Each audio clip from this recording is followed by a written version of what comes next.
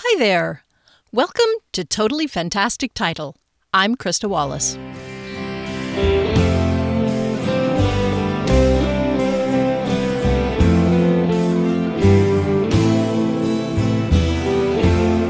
Here's a little rant over a big issue. I was talking to a woman in her 20s who told me that while she was at work the other day, a man of about 50 or 60 was telling her, among other things, that she's very attractive. She referred to it as a gross interaction, I'll say. And worse, she told me that it's not unusual for this to happen.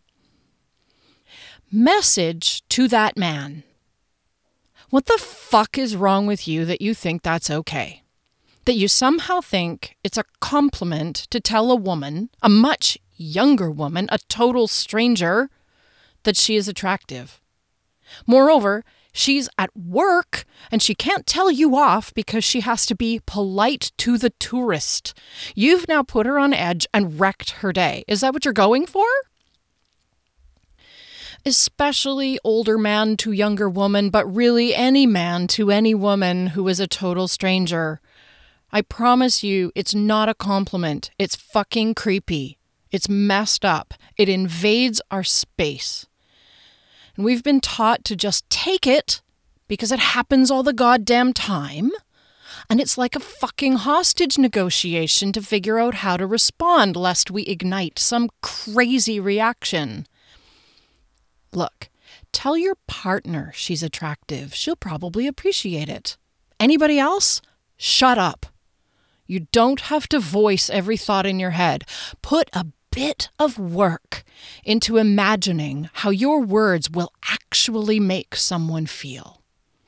Here's the key.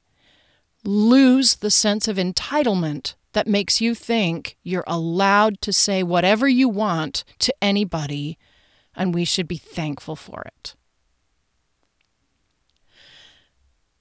This is going to be a longer episode because I edited Chapter 5 only to discover that once edited, it was down to only 15 minutes.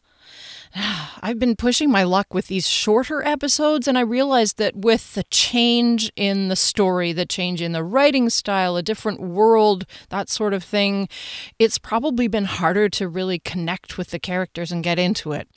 I find I have, a longer chapter and then a short one and then a longer one. So it's kind of hard to know where to put that shorter one, which is why I've just been leaving them on their own. So Chapter 5, I probably should have included in last week's episode. Live and learn.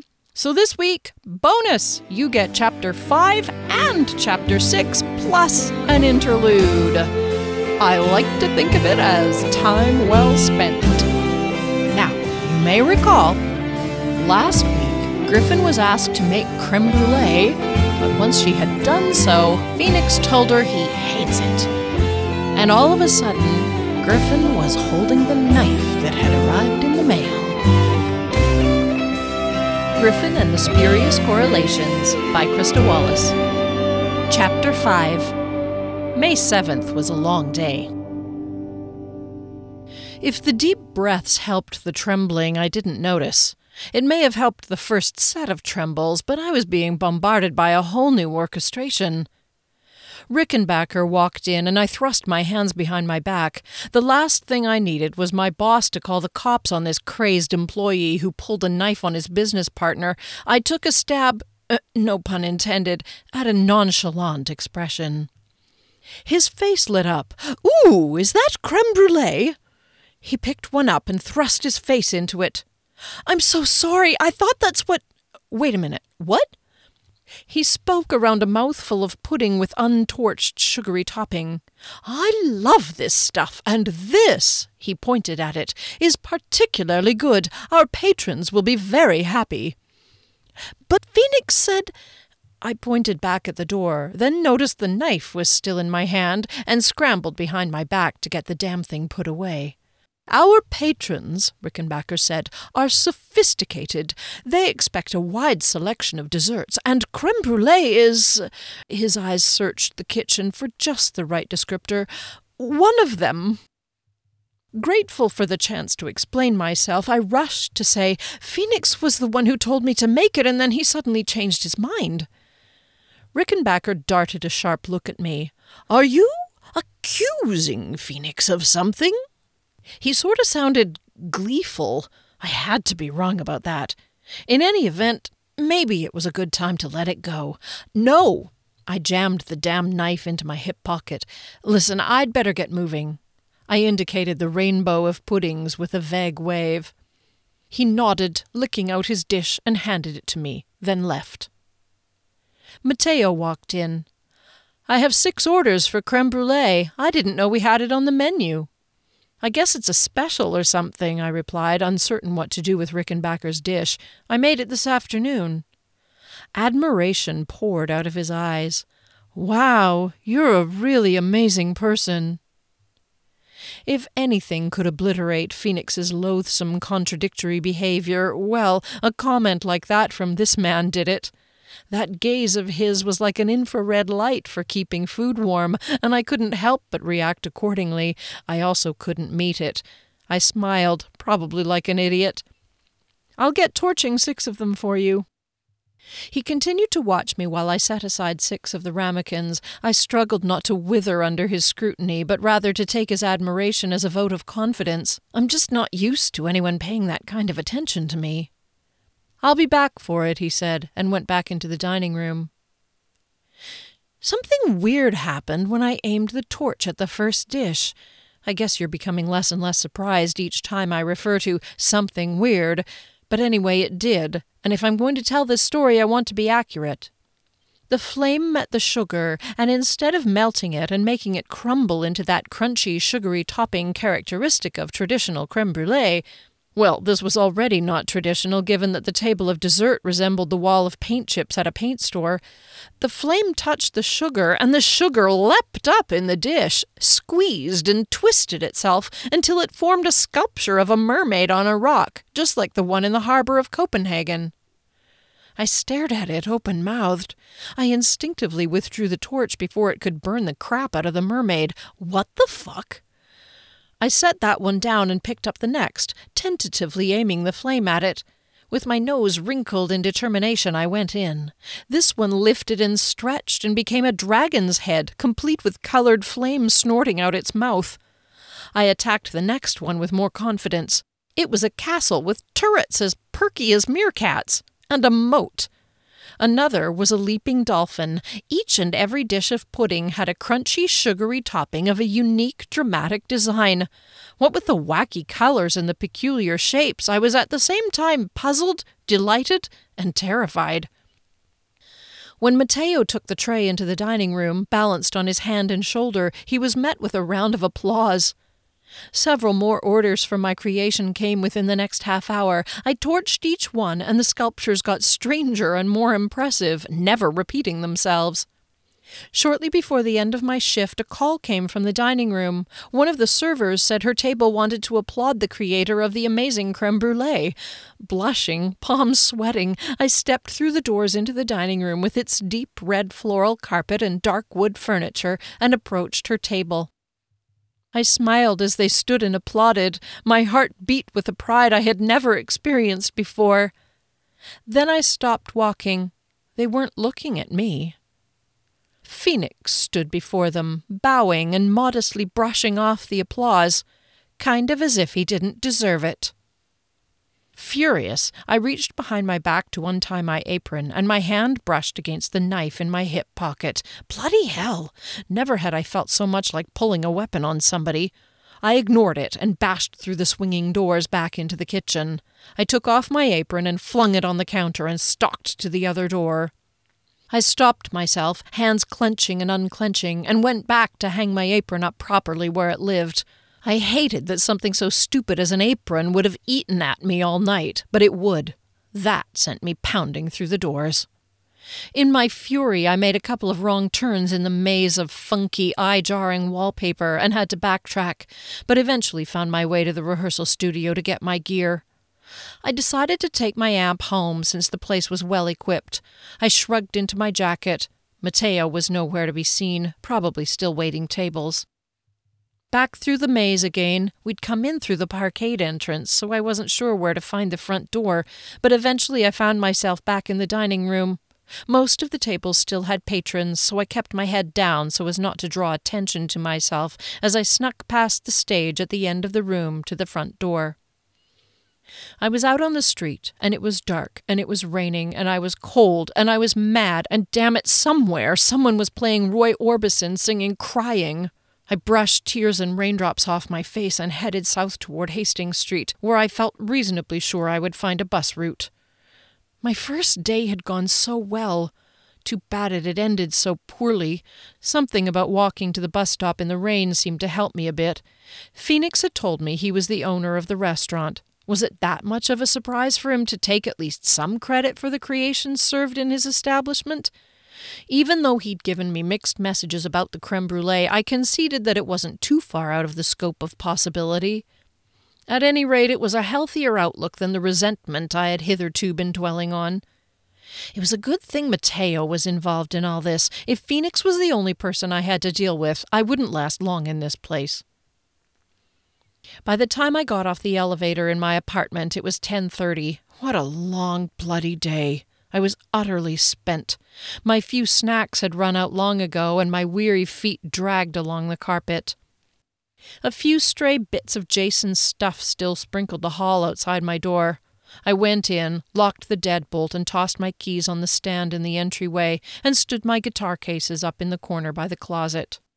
I didn't even have the energy to put my jacket on a hanger, but hooked the neck on the closet door handle. I made a quick peanut butter and honey sandwich and a gin and tonic. I gave my cell phone an evil eye where it lay so relaxed and undisturbed on the couch. I picked it up. So many notifications. Maybe it had been busier today than I assumed, poor thing. Slumping in the armchair, I punched all the right buttons to access my voicemail. 7 messages? Yikes. Something was digging into my bum. I pulled out the knife just as Jason started screaming at me through the tinny speaker. "You fucking bitch! You cow! Who the hell do you think you are after all I've done for you? You get some pretty boy to come and throw me out? Who is he anyway?" Pretty boy? Well, he is that. "Did you meet at that piece of shit wedding? Did you screw him right away?" Jason paused, apparently to think of some more witticisms to throw at me. "Well, you must have, for him to want to come home with someone as ugly as you." Jason seemed unaware of his own irony. "Well, have a shitty life." Seriously? The thing beeped, introducing Jason again. "Hey, Griffin, babe." Seriously? "Hey, I miss you already. I don't know what to do. I'm like totally lost without you. Griff, I know I messed up. I totally know it and I'm really sorry. Just, can I come over? Okay, well, call me babe." Beep. "Griffin?" came my mother's scolding tone. "It's your mother." "Duh. If you choose to remember. Are you there? I suppose you're screening your calls. I imagine I'll never see you again since you're so ashamed of what you did on Saturday night." "What I did?" "Well, I'm going to continue to call you and keep you up to date on this little saga you initiated. You'll no doubt be happy to hear that Mrs. Price was in the shop today. She bought a dress for her anniversary dinner and had heard about the incident and has informed me that Helen Deacon was actually there, and she said that one of the other ladies at her table actually said that the mother of the bride bought her dress at my shop. This is all your fault, Griffin, if my business suffers as a result of this.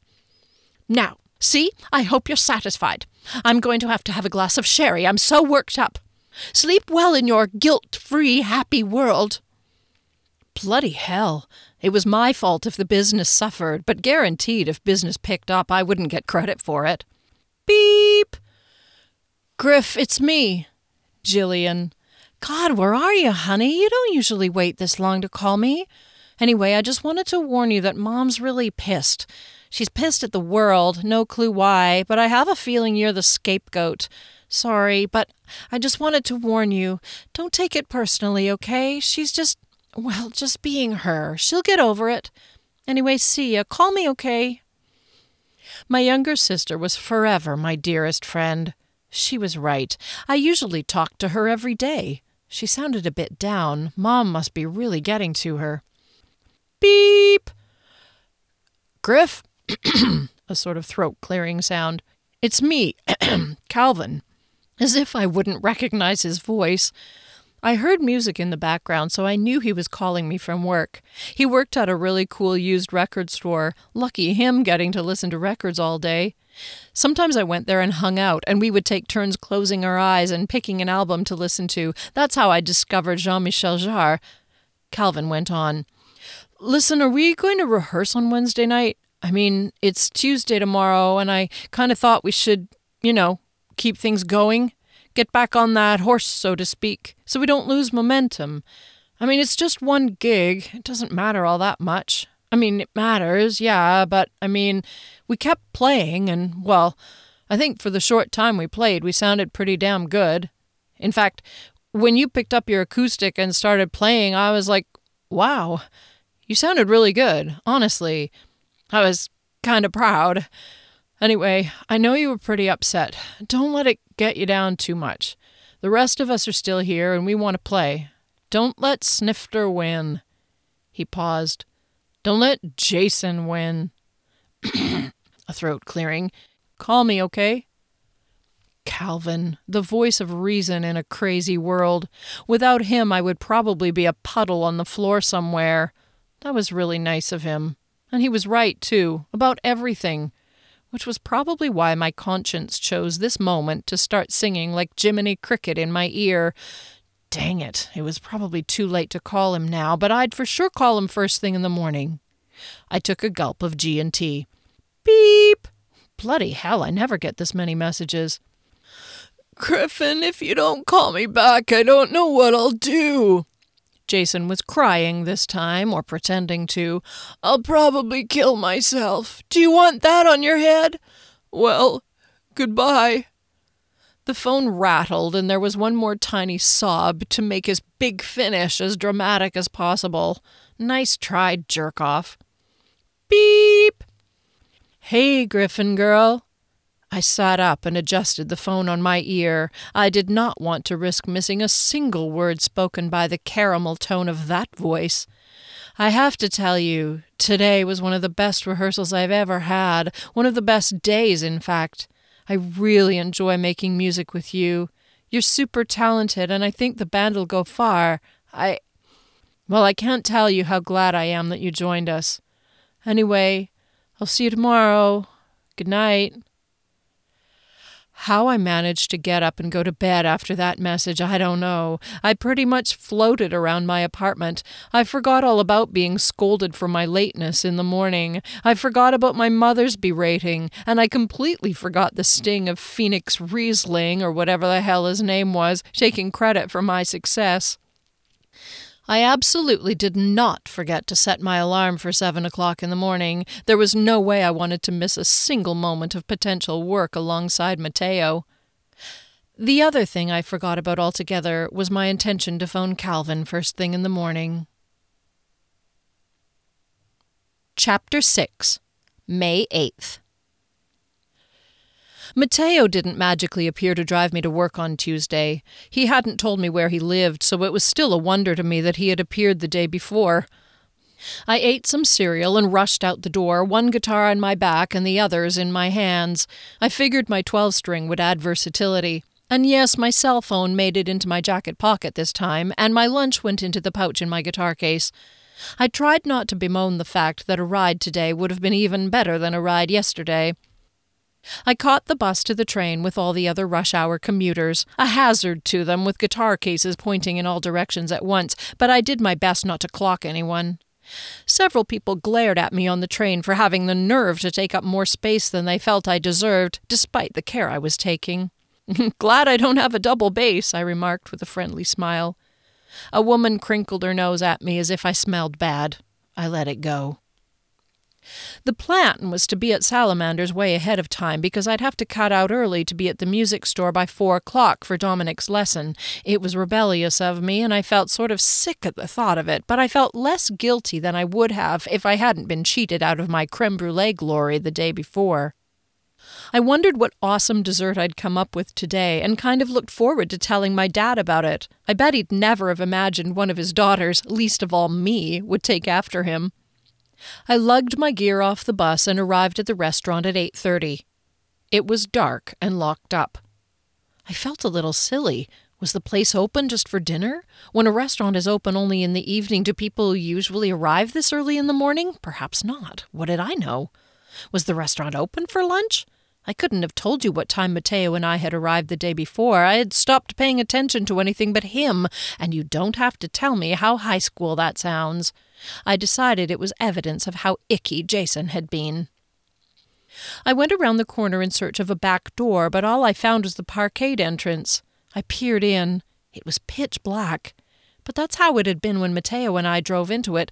I braced myself and headed down the passageway, carefully sliding one guitar along the wall as a guide. It was like descending into a mine shaft, only darker.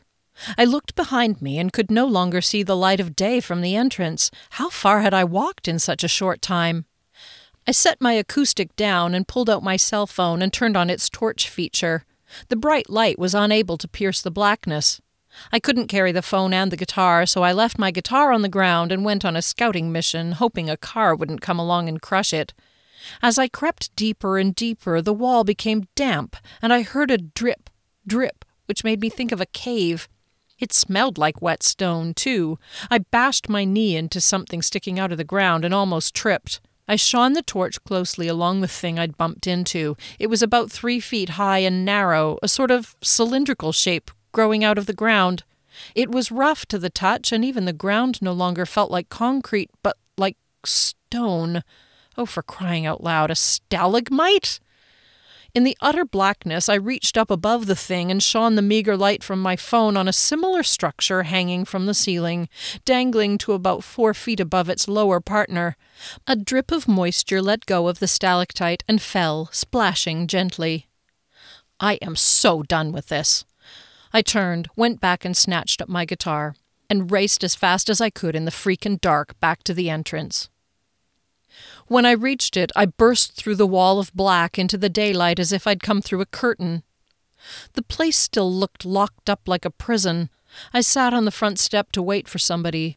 By 9, I was still alone and chilly, so I decided to grab a coffee. I had to wander the streets a bit, heaving my guitars the whole way. I had a brief chat with a grizzled fellow sitting on a mangy-looking sleeping bag. He thought I should give him some money. Instead, I bought him some coffee and a muffin and an apple, for which he thanked me, though I then had to convince him I wasn't after his shopping cart of treasures. I found my way back to Salamander's.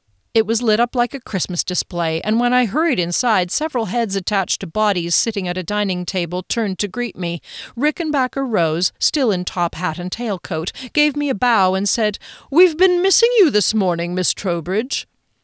I indicated the front of the restaurant. "But I got here early." "Never mind, off you go. I believe Chef has another delectable item he'd like our master pastry chef to create." I didn't bother trying to protest, but soon got lost in the insane back corridor, finally found my destination, put my guitars in the rehearsal studio, and ran back to the kitchen. Chef was making shortbread. He asked me to make millefeuille. "What is that?" I asked. Chef laughed as if I'd told an Eddie Izzard joke. No, seriously, I have no idea what that is." But Chef's attention was back on other things. Stephen appeared at my side with a book entitled The Origin and Signification of Scottish Surnames.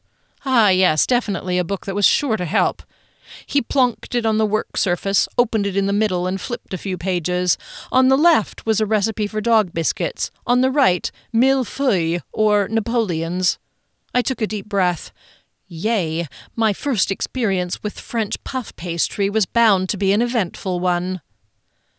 I read through the recipe.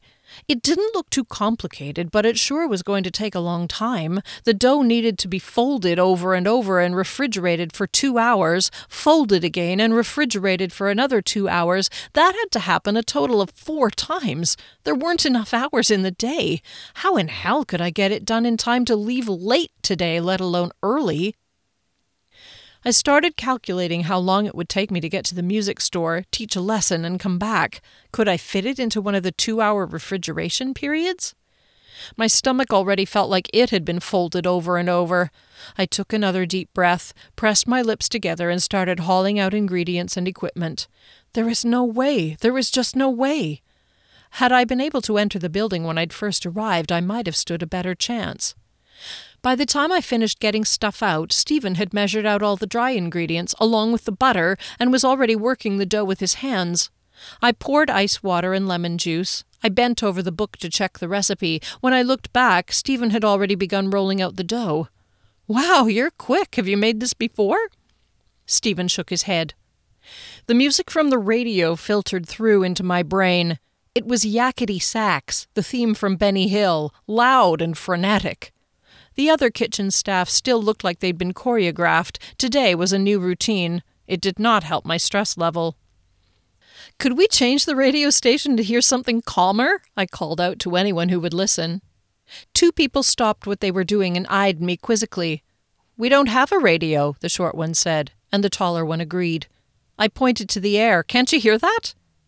"Hear what?" "What do you mean you don't hear it?" I asked. "It's so loud, and all of you are—" I stopped as more of my co-workers stared at me and peered at me from behind each other. I decided it would be best if I didn't finish the sentence to point out that they were all moving like the Toot Sweet dancers in Chitty Chitty Bang Bang. Stephen looked sidelong at me from under his longish bangs. I gleaned from this near eye contact that I should not carry on. I shrugged and stopped, but it was weird. Beating the butter in the mixer was next on my list, so that when Stephen had rolled the dough to the right thickness and wrapped it in plastic, I could easily flatten the butter to the correct size. Both went into the fridge. I got busy separating eggs for the cream filling. It had to completely cool before I could assemble the dessert, and I had 2 hours to kill before it would be time to fold it over and roll it out again. Stephen got the milk onto the stove to heat. It was all going very well, surprisingly well, and I felt confident, like I might even be able to do this. With the pastry cream in the refrigerator to cool, I decided to pop down to the rehearsal studio to see if the guys were ready to go through set 1. Tension eased from my muscles as I moved farther away from the kitchen and closer to the studio.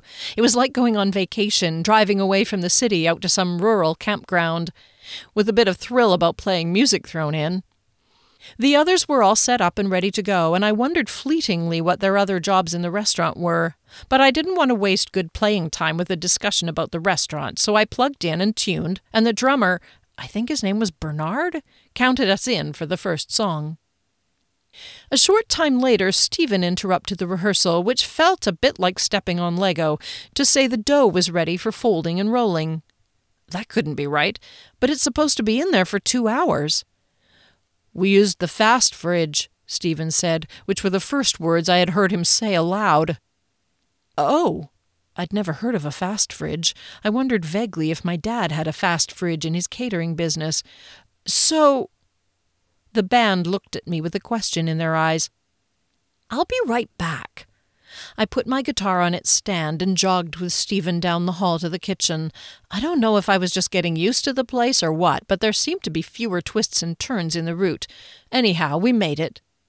Stephen had pulled out the dough and the butter, and I followed the instructions on the recipe. I folded the dough around the butter and rolled it, folded it, rolled it, wrapped it up, and put it back in the fridge. There. I had another 2 hours. The clock on the wall said 10 o'clock.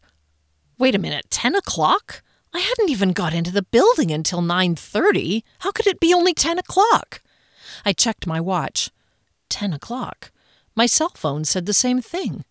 Mystified, I went back to the rehearsal room. "What time is it?" I asked. Matteo looked at his watch. "Oh yeah, you have to leave a bit early today, right? Don't worry, it's only 10. Huh. Well. I picked up my guitar warily, a little afraid it might, turn into a flamingo or something. I forgot all about it, though, as we played through set 2 with such a level of perfection I was nearly bursting with the thrill of it. We took a few moments to work out some harmonies in Walk of Life and Rocket Man. Matteo's and my voices blended so well together the overtones made my spine tingle. "Wow, that sounds great, you two," the drummer, I think his name was Sean, said. Matteo was smiling sort of shyly at me, and I felt a glow like I'd had a glass of red wine. Music does that. There was a knock on the door, Stephen returning to tell me the fast fridge had chilled the dough to the 2-hour point again. I looked at my watch. 10:30. "One," I said, "how could the dough have chilled for 2 hours in only half an hour? And two, how is it we just played through a 45-minute set, plus stopping to fix things and arrange harmony parts in only half an hour? Is this place part of some loop in the space-time continuum?" I chuckled at my humor, though I was afraid I might sound a little hysterical. The guys all looked at me, baffled. "Griff," Matteo said in that caramel voice of his, "we've been in here for 2 hours. I laughed. "You're hilarious. Remember when I came back from the kitchen and asked what time it was and you said it was only 10? Remember that?" I looked around for the hidden cameras. My voice was rising with my annoyance. I do not like being made fun of or made to look stupid, and this was pushing my limits. The band shuffled their feet and cast glances around the room. Stephen rocked back and forth in the doorway. Maybe they knew where the hidden cameras were.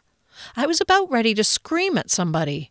Matteo came over to me and put his hands on my upper arms and gazed down at me with his dreamy blue eyes. "You must have had a late night or something. It was shortly after 8 when you asked what time it was." When Matteo touched me and looked at me like that, he could tell me we were in a castle floating through the air, and I'd believe him. I shivered and blushed, damn it, both because I felt a bit silly over my mistake and also because, God, I was in love with him. "Okay, well, thanks for your patience, you guys. I'll just go deal with this dough thing and be right back." I ducked under my guitar strap. Matteo brushed my hair with his fingertips and said, "You're going to knock this one out of the park again, babe." Babe? He called me babe. I could hardly breathe. How my legs of jelly carried me to the kitchen I am not sure, but I got there, folded and rolled the pastry again, and returned.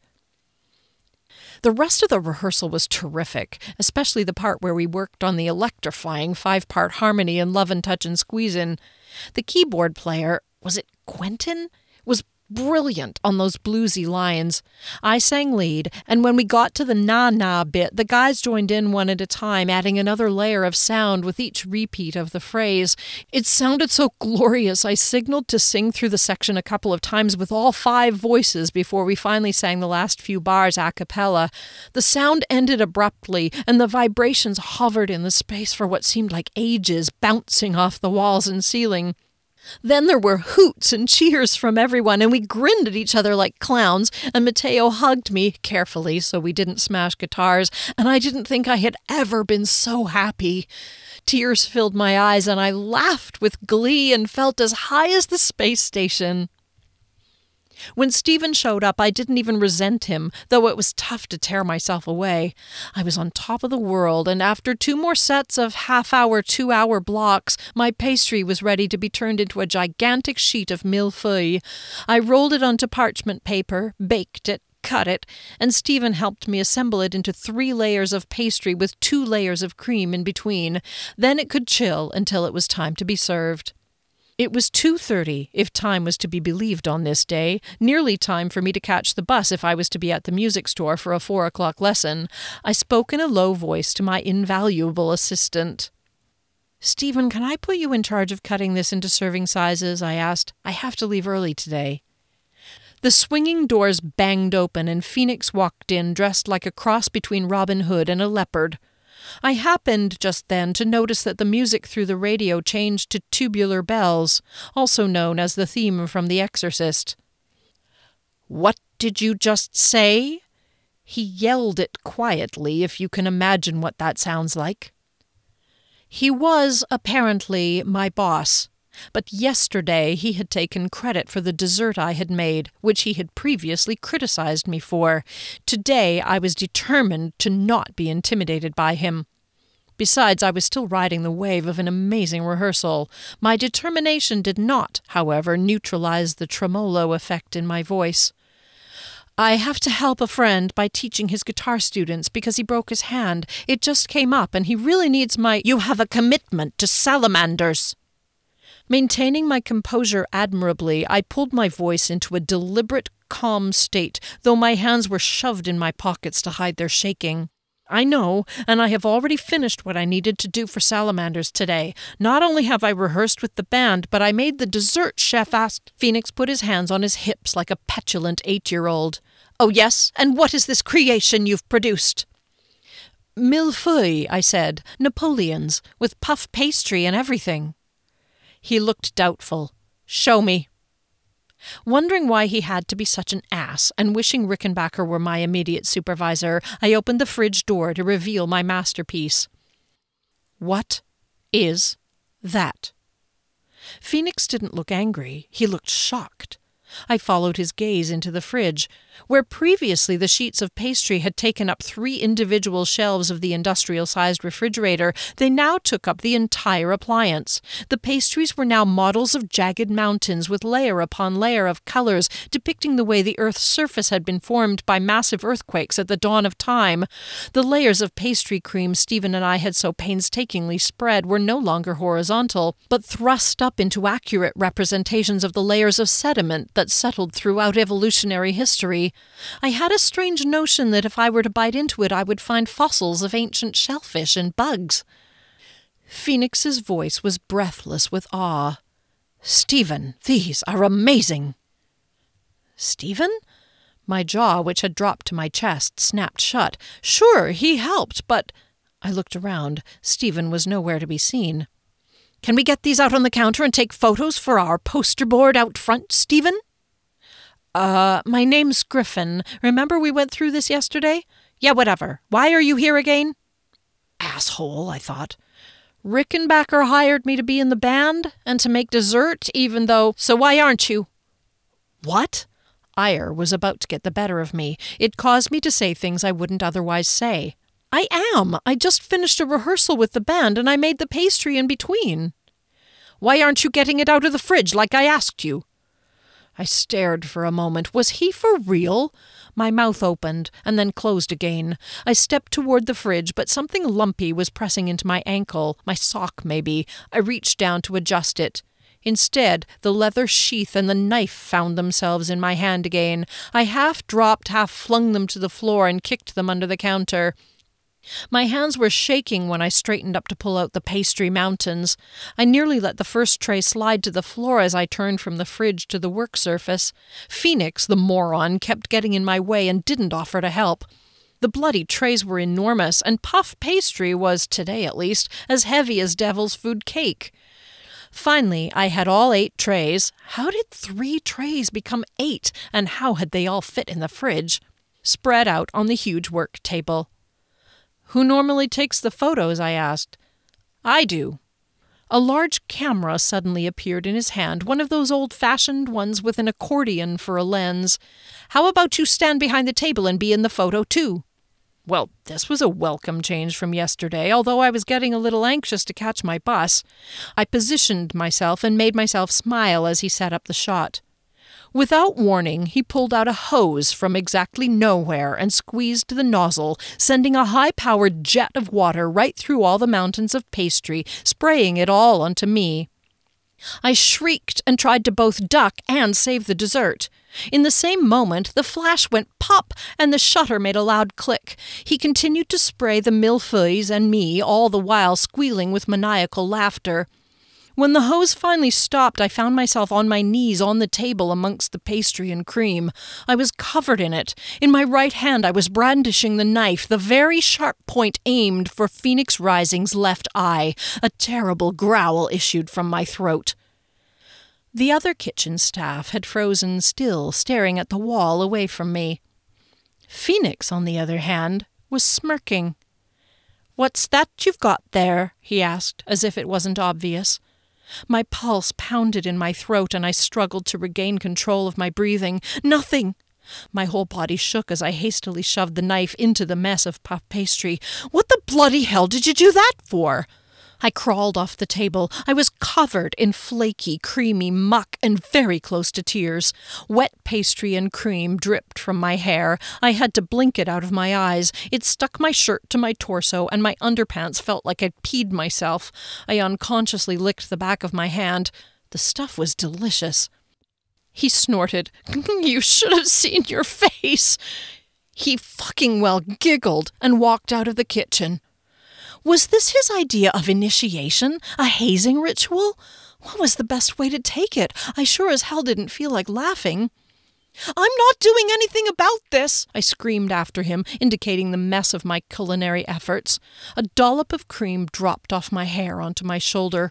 I whipped a towel off a hanger and wiped my face and hair, clawing back tears of fury. What on earth did this psycho have against me? The towel saturated, I looked in every cupboard in the kitchen for more. "Where are the towels?" I asked the room at large.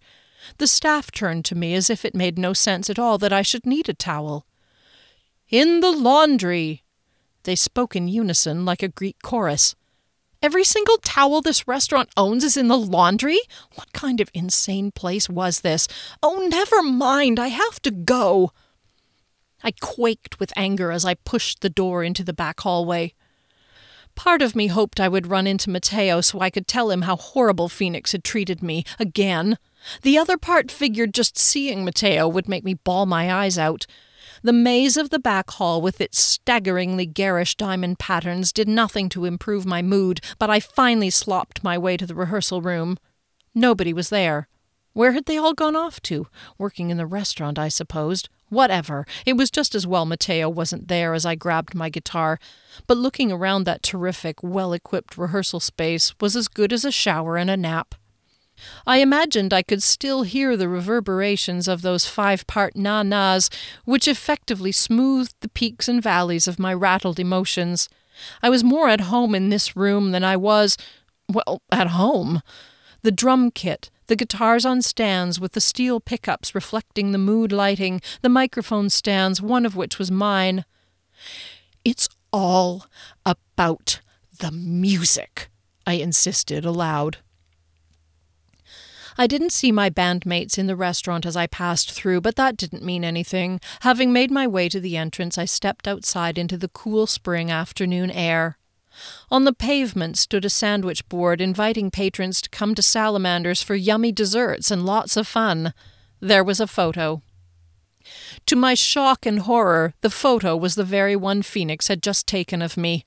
I looked like a cross between a Pekingese dog and a hairless cat with a crown of cream and a flaky pastry cape.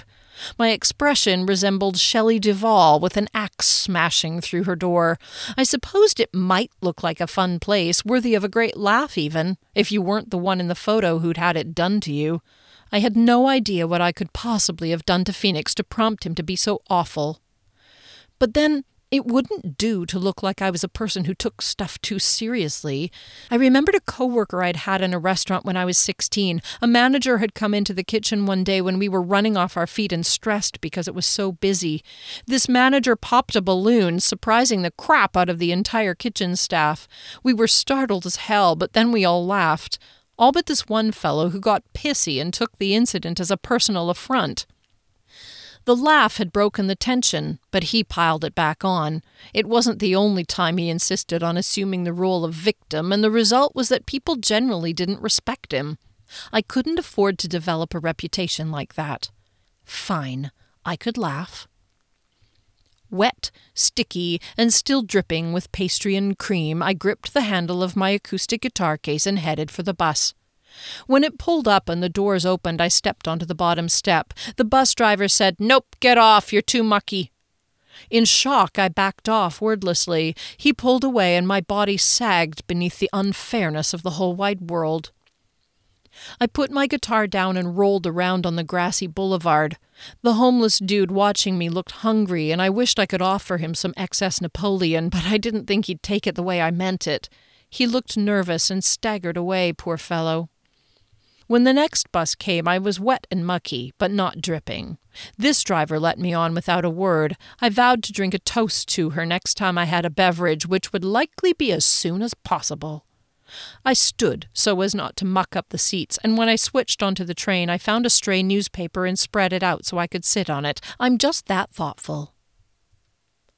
I arrived at the music store by 3:45. I was dry but crusty and sticky. "I like what you've done with your hair," Brian said. He sounded almost sincere. "Ha," I said moodily. "Very funny." His eyes widened. "I mean it. It looks really good." "You're crazy." But I peeked into a mirrored sign on the wall. It didn't look half bad. "Oh," I said. "You're touchy today. What's up?" I tried to explain how I'd taken on another part-time job and the boss was irksome, but then a customer needed his attention, so I didn't get to finish. I was kind of hoping I'd be able to hint that I'd like to take some time off, but no, I couldn't do that to him. My 4:00 changed from 6:00 because of a tournament game lesson. Dominic arrived and we secluded ourselves in my room. Things went well, except when he said, "You smell like sour milk." Interlude, May 8th. "It was terrifying. Don't make me do it again," Phoenix pleaded. Rickenbacker stopped mid-pace, hands clasped behind his tailcoat, and squished his stockinged toes in the faux fur. He pivoted and planted his scrutiny on his friend. Had he just heard what he thought he heard? "Please do repeat that." Phoenix dropped his head into the cradle of his arms. He was curled up in the armchair, one knee up by his shoulder. He looked like a grasshopper who had lost an argument with a brick wall. "Yes, go ahead," Rickenbacker said, as if drawing a confession from a child, which is very close to what he was doing. "I'm listening." Phoenix whimpered from within his elbows.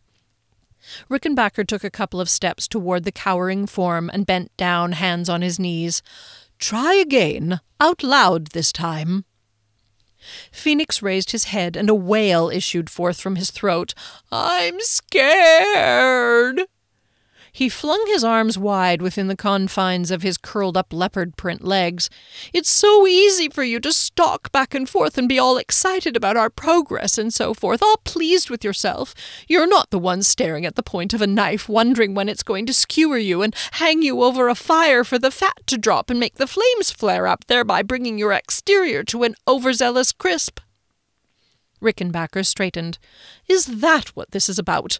My dear fellow, this is perfectly safe. Do you think the tournament would make us do anything that was actually life-threatening?" Phoenix's glower forced Rickenbacker backwards to sink into the sofa on the other side of the room. When Phoenix spoke, it was barely above a whisper, and the intensity was life-threatening. "What about the dandelions?" Rickenbacker waved a hand.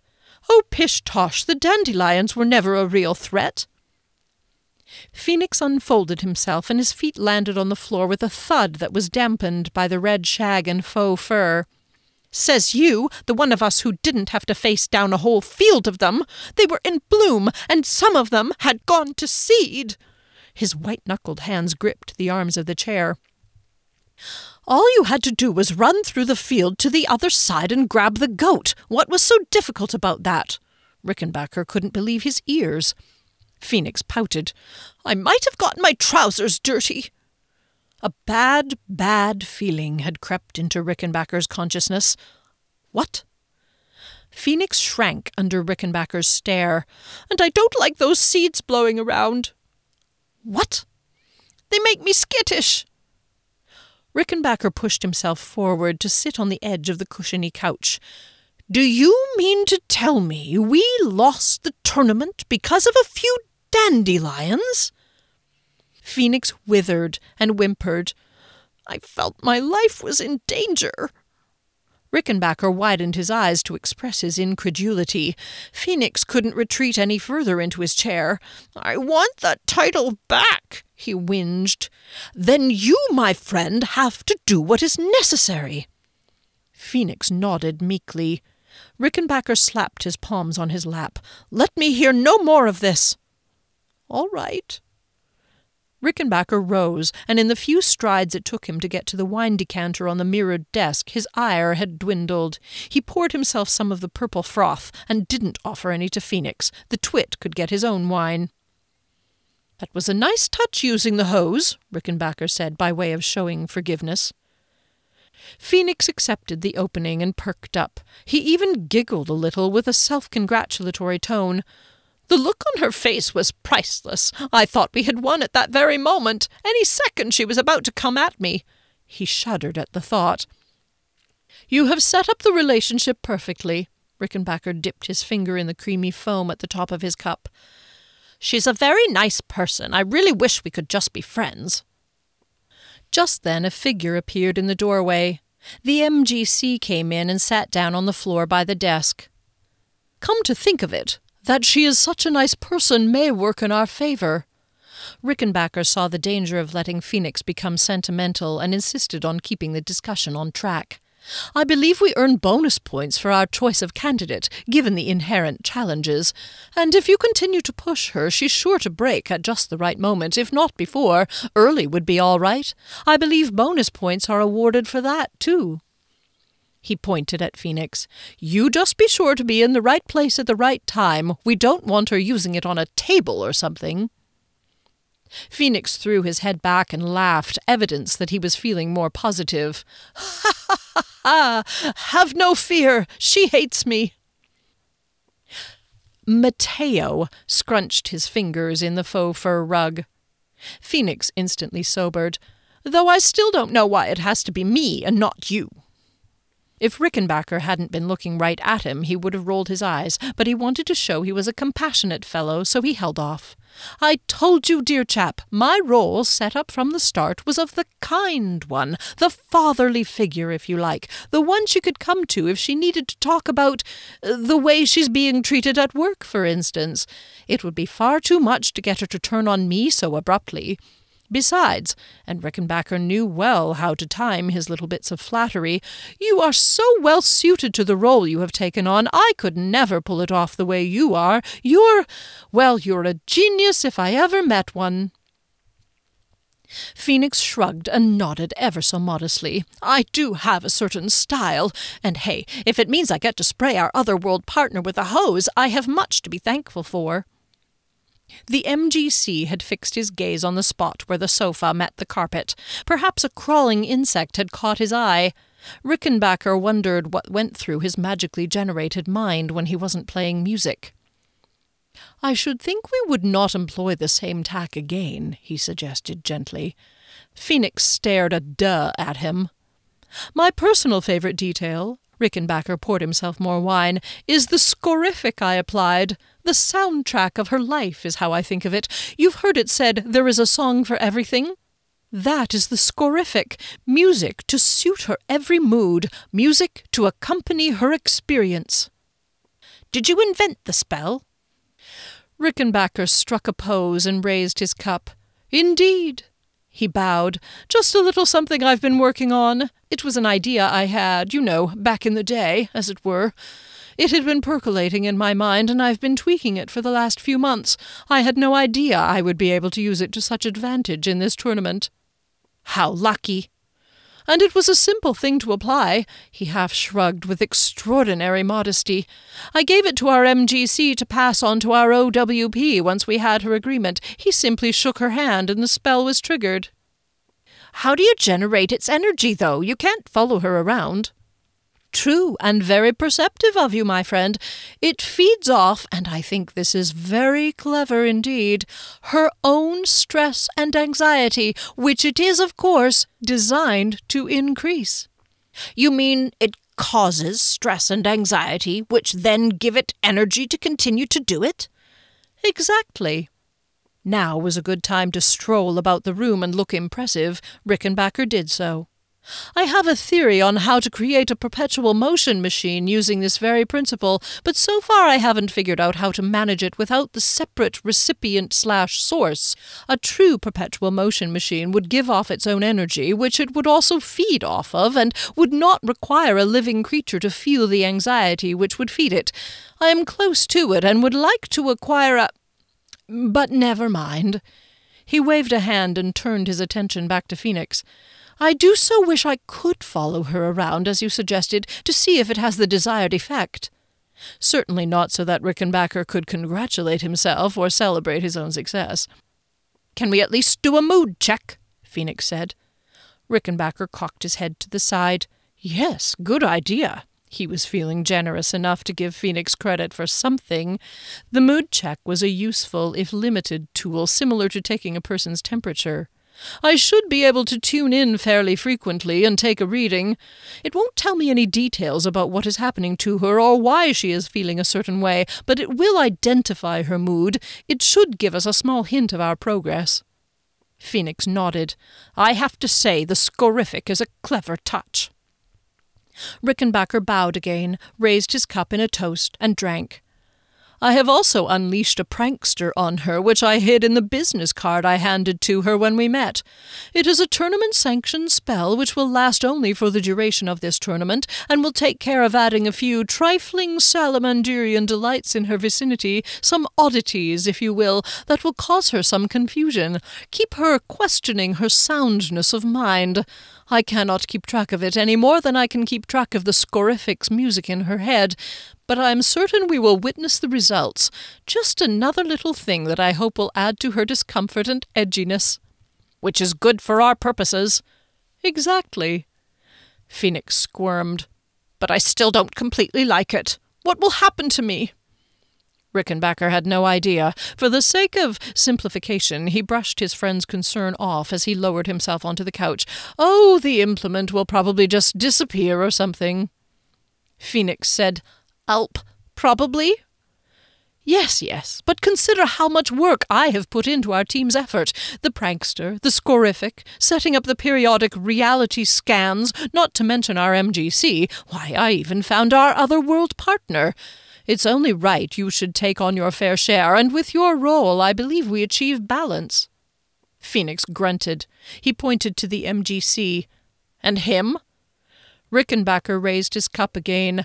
He paused for dramatic effect, he is everything I could have hoped for. He is a marvelous musician, and it's obvious our candidate loves being in the band as a result. The juxtaposition with the kitchen work gives us much to congratulate ourselves for. Don't you think it would have been better if she didn't like playing with the band quite so much? Maybe we would have won already. Rickenbacker shook his head with utter certainty. No, my friend. If she didn't like the band, she would simply quit and leave altogether. The music is what keeps her here. Won't she be surprised at the end of it all? Phoenix got up and paced the room, rubbing his hands, his face an illustration of eagerness, perfect for a picture dictionary. All we need to do is stay on track. Our candidate is primed, or at least she's getting there, so long as we make the deadline. And don't break any rules. And do not break any rules. We stand a very good chance indeed. You must make sure you're always nearby in those moments of tension, of course. Of course, Phoenix interjected with bravado, and that cup and title will be ours. We could not have planned it better.